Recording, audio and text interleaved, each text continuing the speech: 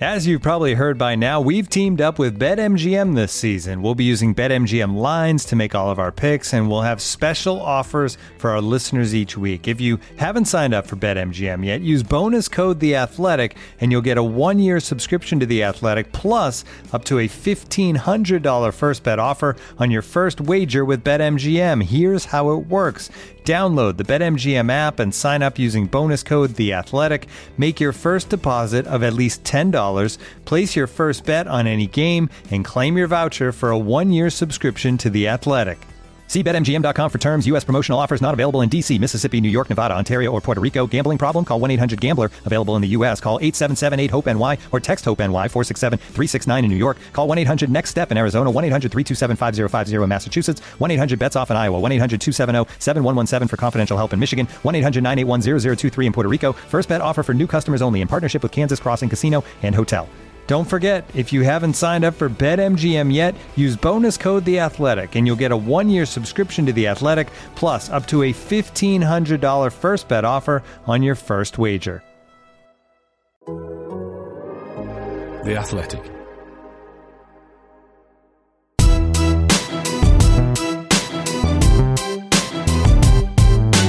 It's Straight Outta Cobham, a show about Chelsea Football Club from The Athletic. On this episode, Blues back to winning ways as Ziyech Zinger lights up the bridge. There's disappointment for the women's team on their return to league action, and we talk through the latest Chelsea transfer chat.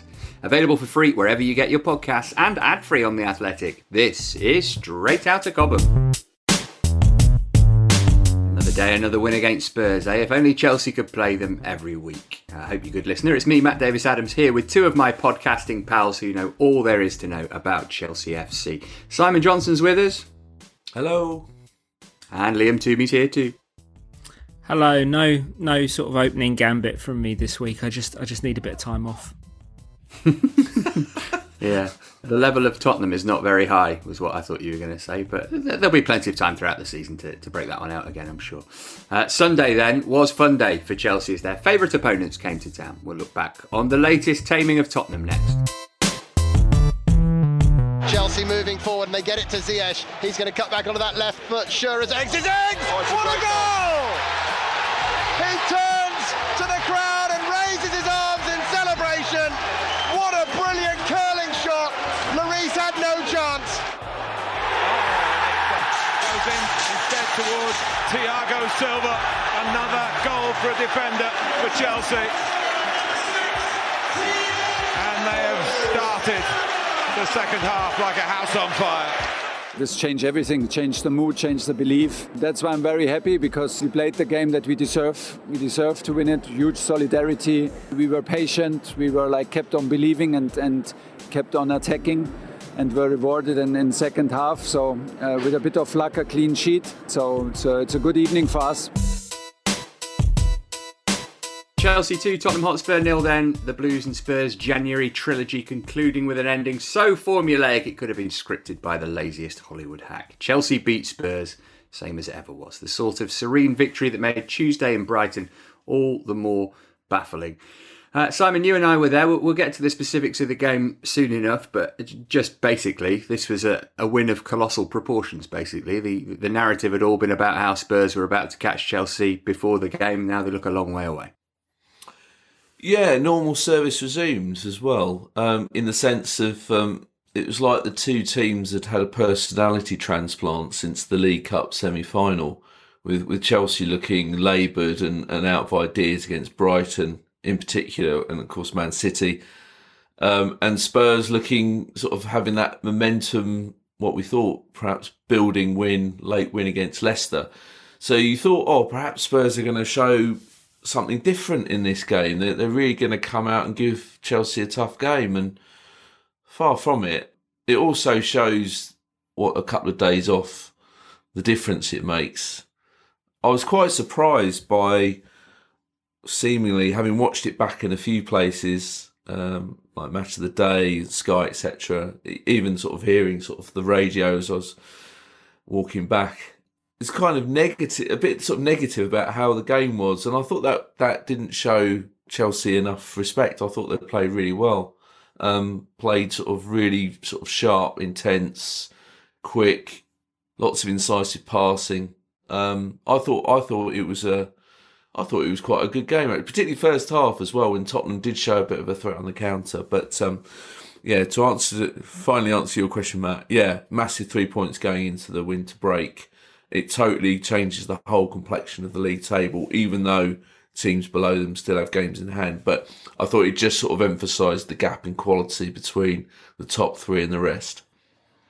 Just two changes, Liam, to the team that started against Brighton, but a fairly kind of fluid and funky formation, which Spurs struggled to get a grip on, I felt, in the first half. Certainly I did, looking at it, trying to work out what was actually going on, who was playing where. Yeah, I think for the second time in 3 meetings this month, Tuchel caught Conte out with the way that Chelsea actually lined up, because even if you looked at the team sheet, you might have assumed that it was going to be that 4-2 Desmond formation again. But Mason Mount's versatility gives Chelsea a bit more flexibility, I think, in terms of the way it actually lines up on the pitch. And I think he's always seen his best position as a roving number 8. And there was quite a nice balance to that midfield, wasn't there? And as soon as you're talking about 4-3-3, I know Tuchel referenced this afterwards, you are putting Hakim Ziyech in the position that he flourished in for Ajax, on the right of that front three. It's the position he's most comfortable. He can get into those kind of deep crossing positions. It's kind of a triple threat position where he can find incisive passes inside, he can whip in swinging balls in, and he can take shots, which he loves to do. And every now and then he catches one as purely as he did for the opening goal. And I thought Chelsea did play well. They controlled the game in the system. They didn't create a ton of really clear openings. I mean, apart from the crosses that Lukaku seemed determined not to connect with. They weren't exactly carving Tottenham open. And it took a moment of brilliance to unlock things. And that's what Ziyech can do. He hasn't done it often enough for Chelsea, but we do know he has that quality, and he produced it at a crucial moment. Yeah, we'll talk about the goal more shortly, but as Simon said, Chelsea played well in the first half. Could have had a couple of goals. Lukaku left his shooting boots at home or maybe in Milan. And then there were 2 big refereeing decisions, which we ought to mention. The Harry Kane goal, let's start with that, Simon. Division up in the Chelsea TV commentary box as to whether it should have been disallowed or not. I thought it should. I thought it was a pretty clear push, but plenty of colleagues saying that actually Chelsea got really lucky with that one. What did you think? I think they got lucky with the fact that Kane did the push in the first place, because he didn't need to. He did push him. Was it enough to send Silva to the floor? I don't think so. But a bit like a striker when he feels contact, to ensure that he gets the decision in the area, he goes down.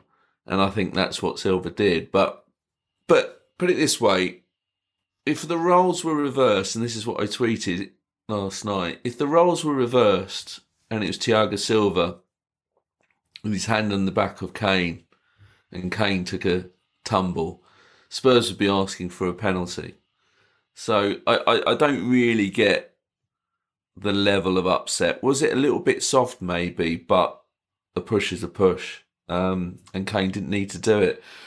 I wouldn't say Spurs would be wrong to sort of hang their hats on that one decision as the reason the game went against them. They weren't good enough. Plus, they had a couple of decisions go their way as well, which has been conveniently forgotten in my opinion. Yeah, that Matt Doherty challenge in the first half, Liam, I thought that was absolutely disgraceful. You can maybe understand the ref missing it in real time, even though he was about 5 yards away. But for VAR not to have looked at it and then not decided it was worthy of action, it actually ended up in a Spurs throw, I thought was bizarre. Yeah, I wasn't in the camp that it was a red card. I thought it was one of those that looked an awful lot worse in slow motion. And I think when referees are judging things on replay, I think you can maybe show them once in slow motion just to show them the detail of what happened, but then they have to actually judge the incident in real time, because it's not. I think sometimes you watch these things super slow-mo and it ascribes a level of intent that isn't necessarily there at full speed. But he does tread on his ankle. I thought it was a yellow. I thought it was a free kick. There were a couple of things like that in the game that weren't given or didn't quite go Chelsea's way. In the end, didn't particularly matter. You're going to get those in almost every game, but it's something we always end up talking about afterwards, isn't it? Yep, but we'll talk about Hakim Ziyech's goal now because that's more interesting. We'll say what we thought of it, but first let's hear what the man himself made of it. How good it was. It's up there. Yeah, I think it was a 10 out of 10, I think. Yeah.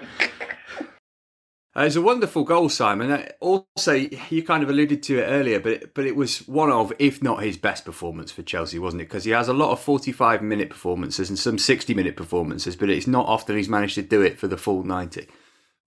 And some 5-minute performances. Or even 90-second performances. Do you know what impressed me and what I thought was almost more encouraging than anything? It sounds incredibly, I don't know, Alan Hansen, for you older listeners, was the tracking back and the defensive side of it. I know you can talk about and obviously the goal was amazing, but what we haven't seen from Ziyech pretty much since day one is the work ethic, the sort of willing to get stuck in and help his teammates out. And it's almost like, has the penny dropped a little bit? You know, because I'm sure this is something that has put Tuchel off from playing him more. It's just that defensively, it's like playing with 10 men when he's selected, and yet I think the stats flashed up afterwards, and you could tell even with your naked eye he was doing a lot of work. Like he was top of the team in terms of duels and clearances and stuff like that, which is something you don't associate him with, but. Sorry, that's my sort of more boring side of Ziyech's performance out of the way. That goal, I feel really blessed to have been at both games where we've had a goal of this year contender. And again, a beautiful view of it. It started with Callum Hudson-Odoi, by the way, who it was like a turning point in his game. I clocked it when I watched it back last night. It was in the 37th minute, he took on Tanganga for the first time, got him booked, and Tuchel, as Tanganga was sort of on the floor getting booked, whatever, went over to him and he was clearly going, yes, more of that, that's what I want. And suddenly it was like, yeah, right, he certainly was the player that he should be, which is taking people on. And his run, of course, against Tanganga just after the restart was what sort of set it all off. Brilliantly broke away on the left, showed great pace to get away from Tanganga, of course, was worried about the red card. Fine ball out at Ziyech. Lovely overlapping run by Azpilicueta to pull the Tottenham defence across to give Ziyech some space. But my word, what a fantastic finish. It was just perfect. Top bins, you couldn't have placed it any better. And then the magnificent super slow-mo of Lloris, the goalkeeper. It's always a great goal when a goalkeeper just sort of does that anguished, look as it goes into the net, knowing he hasn't got a chance. So yeah, brilliant. I'm not going to let you get away with starting your answer like that, Simon. It's like going and looking at the Mona Lisa and saying, you know what I really like? I don't like to be predictable. You know what I really like? Look how solid that frame is. That frame's going nowhere, isn't it? Look at the workmanship. Actually, that's a really good point. It was a work of art, and as a sort of left-footed luxury five-a-side player, that is the goal that I dream of scoring, but never do. It's the coolest goal to score, I think, as like a left-footed creative player, just hitting the ball in a perfect arc from a ridiculous distance. And everyone just stops and watches. And it's clear pretty much from the moment it leaves your foot that it's going into the top corner. And it's going just slow enough for everyone to fully appreciate it before it hits the net. I thought, it was perfect goal. It's certainly it's the best goal Ziyech has scored for Chelsea by a distance, I think. He scored goals like that for Ajax as well. And it's just nice to see him producing that quality in England. Yeah, aesthetically beautiful, and a good job that the net was up to it as well after that botch-up repair job that they did at half-time on that particular goal. Then Thiago Silva tested it again by making it 2-0. We've spoken a lot about Silva lately. He's great. Really, really great. What about Malang Sarr, though, Liam? 23rd birthday yesterday. He started the season as a punchline, and he's not anymore, is he? He's actually become a useful squad member. Yeah, he's improved. I think he seems to have benefited from training with this squad day in and day out, working with Tuchel. It's clear that Tuchel has done a lot of tactical work with him, particularly to prepare him for this left-back role in a back four, because it's not something we've seen him do before. I'm not sure. I'm not familiar enough really with his time at Nice to know if he played that role on a regular basis or not. The one drawback of him in that position is you don't fear him as a crosser at all, and we saw that a little bit in the cup tie, both cup games against Spurs, where they kind of allowed him to overlap when he wanted. But the important thing for Chelsea is that defensively he's very solid. When he first came into the team, you were guaranteed 1 or 2 really bad defensive lapses in concentration per game. That seems to have gone down a little bit. I know Spurs maybe didn't ask as many questions as some of the teams that Chelsea have played, but I do get the sense that he's upped his level. Playing with so much experience next to him, I think, has helped as well. And for a player who, everyone, I think including him, expected to go on loan going into this season, he's maybe put himself in a position where he could have more of a long-term future at Chelsea. Well, he certainly put himself in a position where next summer, Chelsea can have a different conversation, and maybe him staying and being part of the squad longer term can be an option. Simon, was there any word afterwards of the incident of people in the Spurs end throwing stuff at Tony Rudiger? Were they cigarette lighters or something? It was sort of midway through the second half, wasn't it? Yeah, Tuchel's asked, but he didn't know much about it. But he may have just been playing, with a straight bat on that one. I'd imagine there'll be an investigation because it was pretty blatant. Because it wasn't just one cigarette lighter, there was quite a lot of stuff being thrown in his direction. And Paul Tierney did say something to the fourth official. I think more stewards were then put in the away end to try and sort of calm things down. But yeah, I'd imagine there'll be some sort of trying to identify those responsible, because it's a weekend where a few of these things unfortunately happened. Football fans once again letting the side down. But obviously Tottenham fans, there's a history there with Rudiger.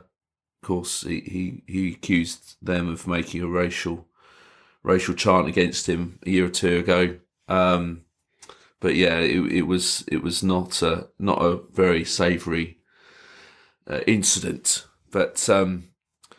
But I just realised we didn't have the definitive what goal was better conversation, Kovacic or Ziyech. I think I know which way Liam is leaning, but it's more difficult than I thought it would be in the sense that Kovacic was off the ground backpedaling as he volleyed that in against Liverpool, but Ziyech it's a tough call because Ziyech's goal actually had a bit of a move to it, and then, as Liam described far better than me, there was that sort of graceful, that arc. You sort of had more time to see what he was doing. Maybe sort of the Kovacic one, took you more by surprise, whereas Ziyech, you could tell that was what he was trying to do, and he pulled it off. So, flip of a coin time. But go on, Liam, give the vote to Kovacic. I think I'm going to go the opposite way from the way you think I am. And I don't think it's necessarily that difficult. I think it's Kovacic. Because as much as I love that Ziyech goal, I've seen goals like that before. I think technically, what you said about Kovacic's volley, it's insane. He's backpedaling. Yeah. It's one thing to be moving to the side and trying to hit a dropping ball, which is hard enough, or coming onto it. But moving backwards and trying to judge your footwork and your body position. And then he kind of hops off the ground in the split second before he actually hits the ball. So both of his legs are off the floor when he makes contact. Because he's moving backwards, the only way he can even get it to the goal generate enough power to get it to the goal is if he catches it absolutely flush, and he does. And yeah, it's one of the best volleys I've ever seen, and I don't think that's an exaggeration. And the fact that it came from one of the unlikeliest sources to score from 30 yards just added to it, I think. It's the Kovacic goal, and it's not particularly close for me. If one of those two don't win goal of the month, though, or match of the day, which has become a really bit of a nonsense competition now, because it'll be a Liverpool or an Arsenal goal, won't it? Yeah. Exactly. It's just become a fan vote, which means, oh yeah, because people are so... it's just how many fans hit the phones or click the button on the internet, or however they do it these days. I'm sounding very old again. Send it by post, PO Box 782.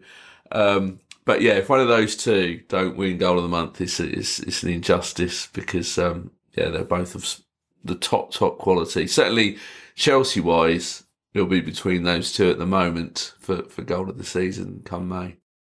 Both beauts, let's just say that, I think. So Chelsea now got a 10-point gap on 5th place West Ham, who have a game in hand.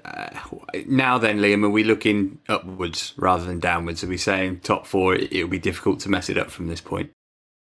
I don't think it's guaranteed. The table looks a little bit more perilous than it did before Chelsea went on this prolonged dip, because Tottenham have a measure. I know they weren't good against Chelsea, but they've got a measure of momentum under Conte now. United seem to be slowly getting themselves together under Rangnick, and Arsenal are looking much better under Arteta. So the teams are gathering behind Chelsea. I don't think they're done having to worry about what's going on behind them. But it was a really vital result, because it's felt like over the last 2 months, all of Chelsea's good performances have come in the cups.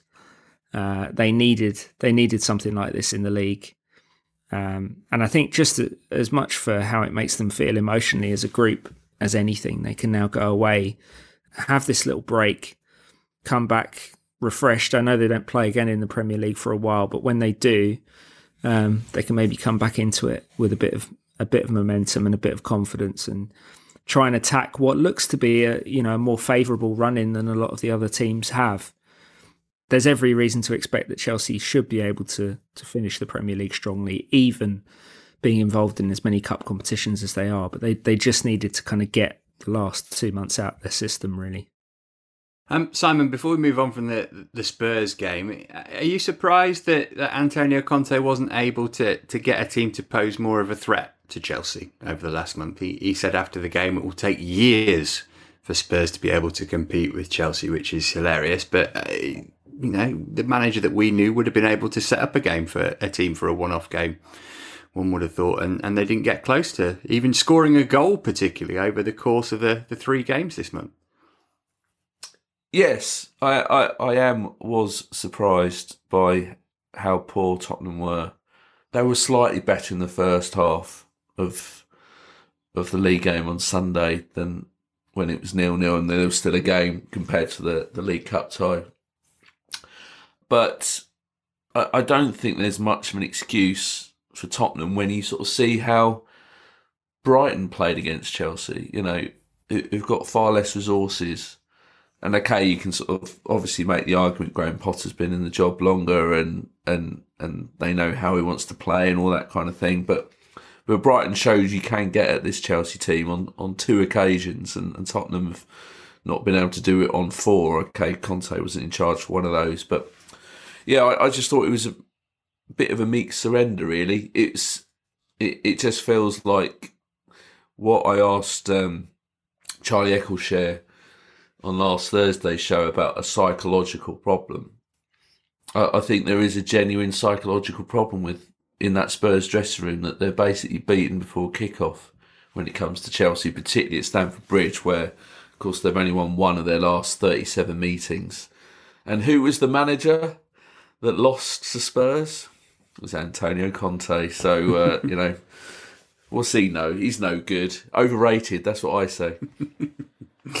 Right, Chelsea, as Liam said, can forget about the Premier League for a while. They won't play again in the competition until the 19th of February. Next today, we'll round up the rest of the Chelsea news.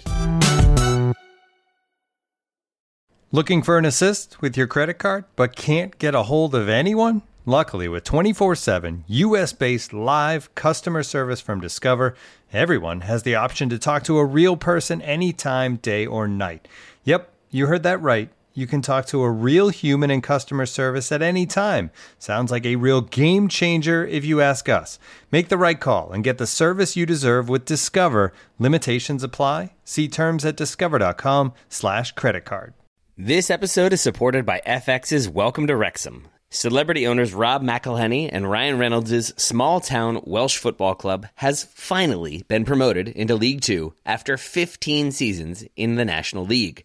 Dedicated staff and supporters celebrate the city's return to glory while bracing for the newfound challenges that come with being in a higher league. Will Wrexham AFC stand up to the challenge and rise again into League One? FX's Welcome to Wrexham premieres May 2nd on FX, stream on Hulu. Elsewhere in Chelsea news, the women's team finally got back to WSL action on Sunday. They took on Brighton and Hove Albion in Crawley in what was their first league fixture since the 11th of December. It was to be a frustrating return for Chelsea. They were held to a goalless draw despite having 26 shots. Erin Cuthbert hit the bar, but that was as close as they came. Elsewhere, leaders Arsenal snatched a stoppage time equaliser at Man City, which means Chelsea sit third in the table, 4 points behind the Gunners, but with a game in hand. Just one win in 5 then, Liam, in all competitions for Chelsea now. Most unlike them, albeit, it's been spread over a long period, those games. But there comes a point where it has to be a point of concern for Emma Hayes. I think it's a point of concern whenever you don't have your title destiny in your own hands in the WSL. And that's the situation they now find themselves in. And when you add to that the fact that they're already out of the Champions League, you're staring at the possibility of a season that would be a significant drop-off from what Chelsea women have been used to and the standard that they've set for themselves over the last few years. So this was a understandable time to develop a little bit of rust, given how much disruption they've had to the schedule, but it's also a bad time. They need to get their best rhythm back very soon and to finish the season super strongly if they're gonna overhaul Arsenal in particular in the WSL. And we've seen before in this league that the margin for error among the top teams is vanishingly thin, and the standards they generally set in terms of points and records of games won is really formidably high. And it might be slightly lower this year for all three of them, but Chelsea have certainly slipped from what they've done in the past, and they just need to try and get back to that level for these last couple of months and see where it gets them. Sam Kerr, by the way, wasn't involved in that game. She's away at the Asian Cup, where on Friday she became Australia's leading scorer for the national team, men or women. She hit 5 in an 18-0 win against Indonesia. Takes her to 54 goals for her country, surpassing the previous record set by Tim Cahill. Also, you'll remember last week Chelsea booked their place in the semi-finals of the League Cup, the Conti Cup as they call it. They'll play Manchester United at the start of next month in that game. In terms of the men's academy sides, under-23s in action tonight as we record. They take on Manchester City, but it was a chastening weekend for the under-18s. They got thumped 4-0 at Arsenal, meaning they're no longer top of the under-18 Premier League South. Listener, it won't have escaped your attention that it's January. Once this interminable month finally ends, the transfer window will be pulled gently into the lock position / slam shut. We'll assess whether Chelsea will do any business during it next. This episode is brought to you by Michelob Ultra, the official beer sponsor of the NBA. Want to get closer to the game than ever before? Michelob Ultra Courtside is giving fans the chance to win exclusive NBA prizes and experiences like official gear, courtside seats to an NBA game, and more. Head over to MichelobUltra.com/courtside to learn more. Looking for the best place to buy tickets for any of your favorite teams or sporting events? We've got the spot.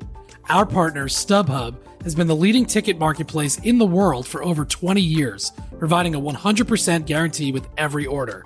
From a worldwide selection of live events the widest choice of tickets and industry-leading partnerships, StubHub has what you need to purchase with confidence. StubHub, an official partner of The Athletic.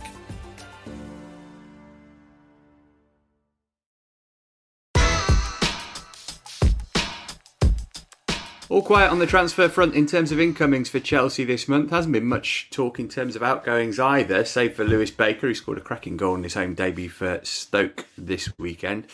Simon, the only potential incoming, it would seem to me, the outsider, is maybe Emerson coming back, but even that's gone a bit quiet. Is it likely that nothing gets done in terms of incoming transfers between now and the end of the month? I think it is looking increasingly likely, because you would have thought if Chelsea were going to do something, they would have done it by now, given the games they've just gone through, and they knew from the start of the month that Chilwell was not going to be available for the rest of the season. History always tells me about a lot of things as far as Chelsea is concerned, never say never, because they could always do something that takes you by surprise. But the impression I've got and I've had for quite a while is that it's all about the summer window, saving their money for that. Why bring in an expensive player when you know that Chilwell will come back as first choice? I think Reece James closing in on fitness, he'll be, one would expect he'll be back probably for the FIFA Club World Cup. He can play on the left. Malang Sarr is starting to show he can play on the left. Kennedy's been brought back on loan from his loan at Flamengo as the backup option. Lyon have dug their heels in the sand, and that's the piece I wrote about a week or two explaining why they're doing that, and big part of why is fans will go mental at the owners if they get rid of one of their few performing players, and Emerson is having a good spell over there. I think he would be quite happy to come back to Chelsea, but he would be quite happy to stay at Lyon because he's enjoying it over there. Serginho Dest is a player I think Chelsea have looked at. But even then it would only be a loan. Barcelona sort of allow that to happen, I'm not so sure. There is sort of chat, and certainly I've been sort of told about this as well from someone out in Spain about Chelsea getting involved in the Ousmane Dembele situation, which is very complex. But bringing in a player like that this month, when it's not exactly an area Chelsea are short of and they're struggling to fit the players in they've got already, would be a surprise. So put it this way, this might not match the David Luiz, Fernando Torres January transfer window of 2011. I'm going to ask Liam a question about transfers in a second, but listener, this is breaking news for us, although it won't be for you by the time you hear it. The Athletic reporting this morning now that 2 men have been arrested after objects were thrown at Antonio Rudiger from the away end at Stamford Bridge on Sunday. Liam, outgoings wise, look in the reduced aisle section of the Chelsea supermarket. Can I interest you in a slightly past its best Ross Barkley? Not hearing anything to suggest that he might be going this month. I suspect Chelsea would welcome an approach from Newcastle. Everybody's ringing Newcastle at the moment, aren't they? I suspect I am. So. I'll do the media for you. Barkley has probably already got more minutes than many people would have expected, given how deep Chelsea's squad is. But it's clear that he doesn't have a long-term future. He's way down the depth chart in all of these attacking positions. And you can't really kid yourself into thinking that he's still a guy with potential. He kind of is what he is at this point in time. I actually think he'd probably be quite a good player for someone like Newcastle. I'm not trying to make the deal happen. But, I think that could potentially be a good move for him. Anyway, I'll move on. Aside from that, there doesn't seem to be anything. You'd think a lot of Premier League clubs, we saw this last summer as well, Chelsea benefited from it, selling players like Livramento and Gurhi. A lot of Premier League clubs are looking younger, trying to get guys that they can build around for the long term and maybe pay them slightly less in terms of wages, and that mitigates against picking up guys who find themselves on the fringes of these top squads. And also those deals are kind of more for the summer than January. So it could be quite a quiet January all around, apart from apart from the Newcastle trolley dash. Feels like there's a TalkSport show with Ross Barkley and Jack Wilshere's name on it as co-hosts in the not too distant future. Right, I've asked the chaps to pick one player, if money was no object, that they would bring into Chelsea this month. I want to know who you've gone for and why. Simon, you can go first, please. Right, I'm skipping all the obvious names. Haaland, Alphonso Davies, for the very thing we've just discussed. Very theme, like just on loan though, because it's Ben Chilwell's position. So sorry, Alphonso, you're only here for the rest of the season. But yeah, I'm going Alphonso Davies to rip it up at left wing back. There you go, because he's just ridiculous. Yeah, and he certainly did that at Stamford Bridge, didn't he? When Chelsea played Bayern Munich a couple of seasons ago. How about you, Liam? Who have you gone for? In terms of my personal favourite players to watch in Europe, it's a shame because he's done his ACL, but Federico Chiesa is a lovely, lovely player. If there was any way Chelsea could have got the version of him that we saw at the Euros last summer, I think that would be brilliant. And it would actually, in spite of all of Chelsea's current options, I think he would add something they don't have, which is just someone who is just incredibly decisive and is able to make something from nothing in the final third. But the more realistic option is, slightly less exotic. Mo Salah, best player in the world at the moment. Chelsea I know Ziyech has shown more signs of life, but all of Chelsea's other forwards want to play off the left. So there's a natural balance there. And you also weaken Liverpool, which I think is not insignificant if you're Chelsea. But none of this is going to happen, is it? No, but Simon's been sort of mooting this for a couple of years, so maybe this one will happen. My choice was Declan Rice, and I'm thinking for this on a couple of fronts. One, he's an absolutely brilliant player. He'd do really well in Chelsea's team. Two, it would just be nice for Mason, wouldn't it, to have his best mate there. And three, with my Chelsea TV hat on, just imagine the kind of content that the club could get out of having Declan Rice and Mason Mount on the books at the same time. There'd be an in-house sitcom with and it would Rice, be incredible, wouldn't Mount and Ben Chilwell. And Rice Mount is, I don't know, maybe that could be the name of the house that they live in or something. We're workshopping. There's plenty more to do on that. Don't worry, listener. We can get that deal over the line in the summer and then worry about that. We better move on quickly. Simon, tell us what you've been working on, please, for Athletic subscribers to enjoy. So I was busy on Soccer Base with my calculator, doing a fascinating. I think it's fascinating. Basically proving Thomas Tuchel's point about why Chelsea are so tired. I get why people, whether it be pundits or other fans, rival fans, whatever, sort of say, it's just an excuse, Chelsea got a big squad, all this kind of stuff. But when you actually look at sort of the amount of games they've had to play since the last international break, when the squad's been at its weakest in terms of injuries, COVID, etc., it shows that they've played, or they've had a significant less break than everyone else. I won't read out the numbers because people will switch off in their droves, but it's worth the read just to sort of show that Tuchel has a point, and that, as we saw in the Tottenham game, when you do have the ability to give your players a couple of days off, which Tuchel hasn't had for the last 2 months, you're rewarded. And that's why I think Chelsea will really benefit more than most from the winter break. And I include the FIFA Club World Cup in that, because I think that will be mentally, hopefully with the trophy as well, but mentally that week away as a group, away from the spotlight, the dreary London in the winter. I think it will just give everyone a chance to refresh, bit of summer training, sunny training, warm weather training. I'll get it right in a minute, and perhaps a chance to sort of just galvanise them before the madness of the last 2 months when they're going to be fighting for trophies galore. So jealous. Just the mention of sun is amazing. Lucy pointing out, by the way, just to back up Simon's point, that Chelsea in the matchday programme on Sunday actually put the stat of how many more games they've played than everybody else in bold type underlined as well. Games played in all competitions since the November international break, and then the list of which Chelsea were at the top of. They really want you to get the point that they have played a lot of football, which is fair enough because they definitely have. I didn't even see that. That could have saved me a lot of time. that were paying me for not reading the match day programme, isn't it? It is mad though. I mean, it's this 61-day period. Chelsea 18 games, Burnley 7. That's the biggest disparity.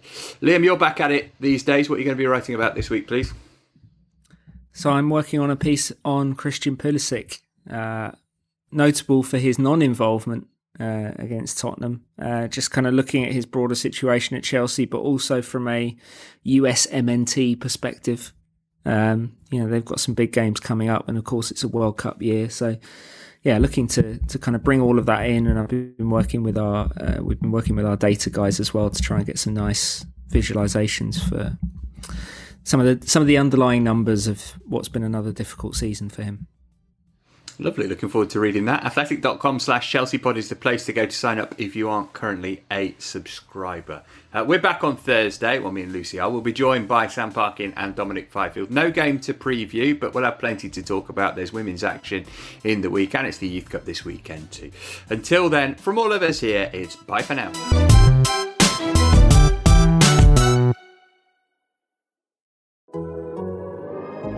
The Athletic.